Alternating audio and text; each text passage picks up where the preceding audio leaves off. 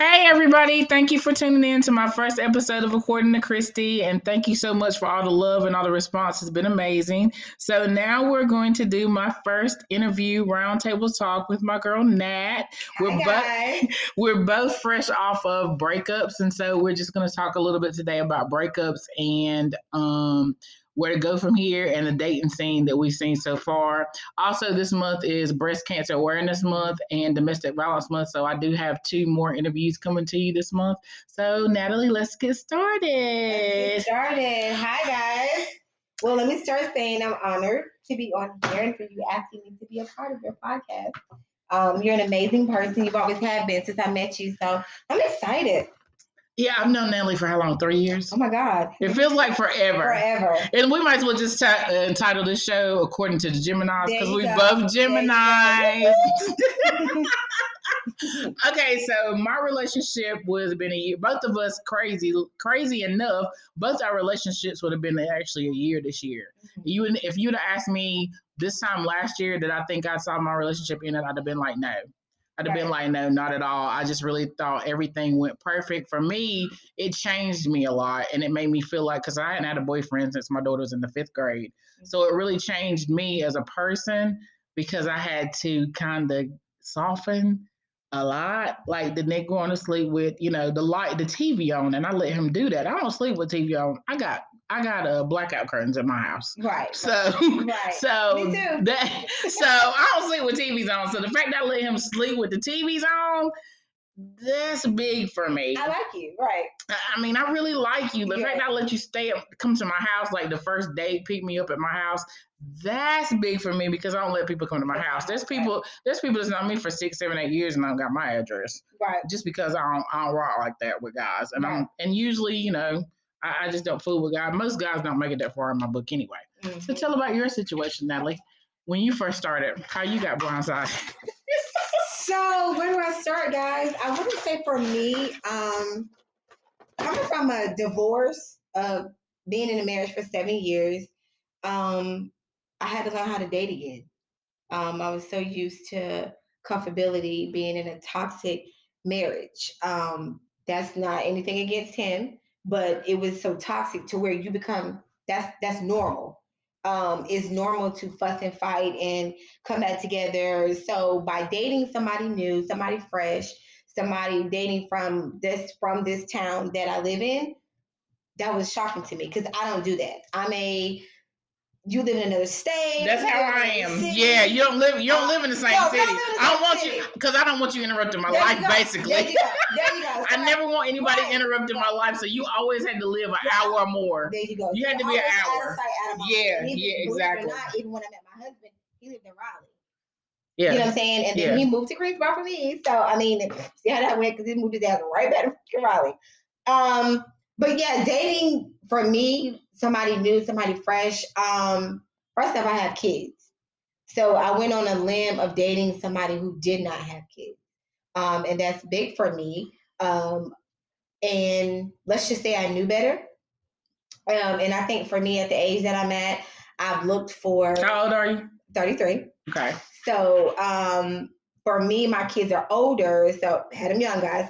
So they're older. So I think for me, for you not to have children and you're in your 30s, red flag. To me, it was a red flag. Right. And believe it or not, I've met a lot of guys that just don't have children, and I'm just like, what is wrong with you?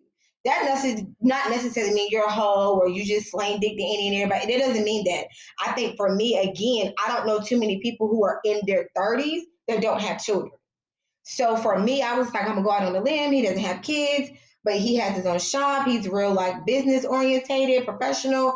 He's showered me with love and affection and attention. And this is what I wanted, this is what I needed, or this is what I thought. But the man that he presented to me in the beginning was not the end result man that I was thought that he was. And I just feel like they hide stuff. And I mean, that 90-day rule, and we'll talk about that on another podcast because I really live by the 90-day rule. Right. And I feel like within those 90 days, you really see who a person is. And sometimes you kind of just, you ignore it. Because for me, it was communication. Because the communication really wasn't there, but I just kind of brushed over it because he was so like, well, I don't text that much. I don't do this. I don't do that. Yeah, but you started out texting daily, and then things just started changing. But the communication through text message is fine, but your verbal communication is where I had the issue at. But that's not even what broke us up. I mean, I don't even know what broke us up. I don't. Right. To this day, I don't. Right. I think for me, the way he came into the relationship was a red flag. He was already kind of dealing with somebody, and I didn't know. Yeah. And she kind of like hit me up, like, "Hey, are you with whoop, whoop?" And I'm just like, like, how do you? Where you get my number from? You know what I'm saying? And I should have known then. You got a pattern. Right. You know what I mean?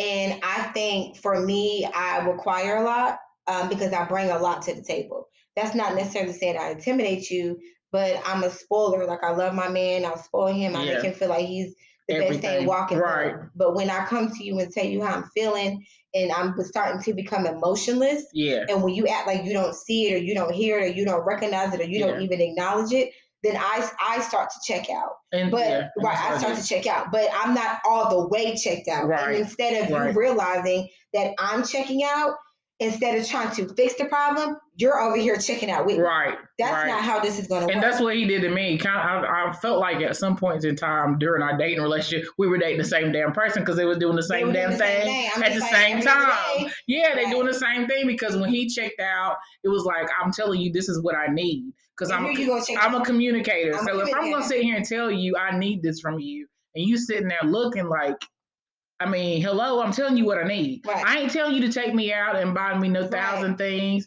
I ain't telling you to take me here and buy me this and get my nails done and I ain't telling you to do that. I'm just telling you to be simply you. And see, I think that's another reason why we broke up, because when I first started talking to him, because I listen when guys talk so I can hear, because I like to listen, because that listening is going to tell you a lot about them. You know what? Honestly, that's a Gemini trait, because I'm going to tell you what, when I used to tell him, I noticed a lot about him. You don't listen to understand, you listen to talk. Yeah, right. And I understood everything he was saying, because after like probably about our third or fourth date, he took me to the beach that next weekend, and I said, you know what? I said, I'm gonna ask you something. I said, can you be loved for just you? I said, can you be loved for just you? Because what I hear from you, you've always been the giver, right? And you've always had to shell out money to people. I don't need your money. I just need you. And do you know how to be loved like that? And he was like, yeah, but you didn't. But you didn't in the end. You didn't know how to be loved like that, because money wouldn't have mattered at the end. If that's what you say, that's why you claim we're not together right now, because of your financial situation. But that shouldn't have mattered, because I told you I got you. Right. I told you I got you. And in a partnership, I feel like you're supposed to be able to have your spouse when your spouse ain't good, or your partner when they're not good and they can't provide. You should be able to pick up the slack. I was good over on my side. Right. So if I told you that I got you, that mean I got you 100%. It didn't mean I got you and then I need you to pick up 20% because I only got you 80. I said I got you fully. Mm-hmm. So don't have to worry about it. But maybe you've never been with a woman that had you fully and you didn't know how to react to that. Right. That's not my problem. That's your pride in your business. Right. I can't fix that. And I used to tell my ex all the time, you fuck your ego. And you're very prideful. Like yeah, they are. You fucking your ego is what's getting you out of this relationship. And I didn't know men had some. I mean, I didn't know that pride thing was so strong. And see, with mine be an older man, so his generation was the provider type. That's instilled in their head. Which to me, it's 2021. The hell with all that. You the provider. Right now, women make more. Women can be making more money than women, or just as much. Right. We holding down the household, and y'all moving into our shit. Y'all moving into our shit in 2021 because you ain't got your own shit. So all that provider shit kind of go out the door when you in my shit.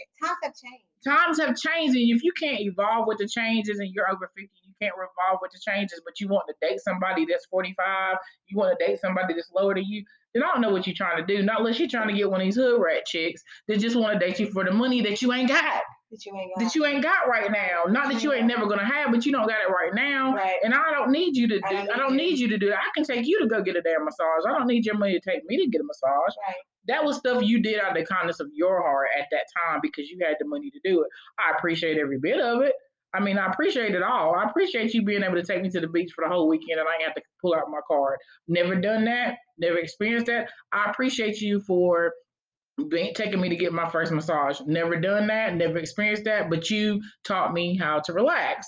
So I'm like, cool, and I appreciate all of that. But I also, in turn, pay for you a massage. I pay for us massages too, because now that you done showed me a new way of life, I'm gonna show you. Guess what? I can pick up the tab for that sometimes too. I think, and that was a routine that me and him prided on. Every month we would get massages. You know what I mean? And I would be the one to set it up.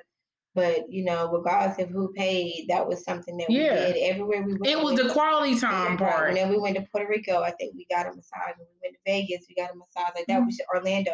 That was just things that we did. Yeah. And when I started to notice changes, and when I'm saying something to you about it, you always become defensive.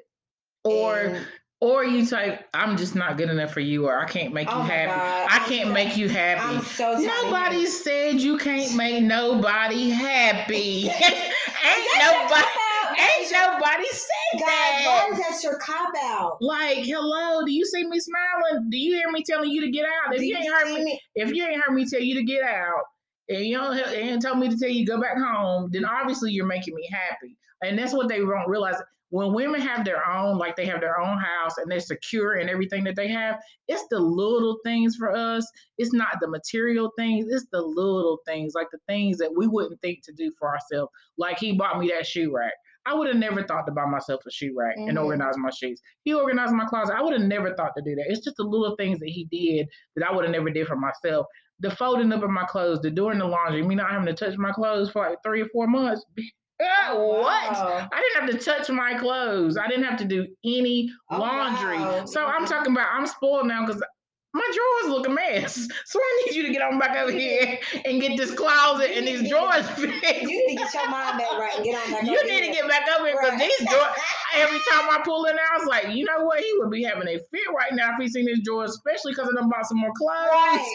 So you need to get over here and figure out how to get this organized. So his organization, I love his organization because I didn't care about that. I'm going out, go to work, do my thing. I ain't caring what that closet looked like. I know where my stuff is.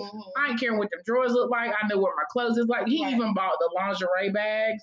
All my bathing suits are in the lingerie bag. And when it was time to go to the lake, this shit's really organized. All my shit right here together. That's what I'm gonna wear today. What bathing suits? All my daggum cover-ups, everything in the lingerie bag. When I tell you I'm organized over there, I'm organized.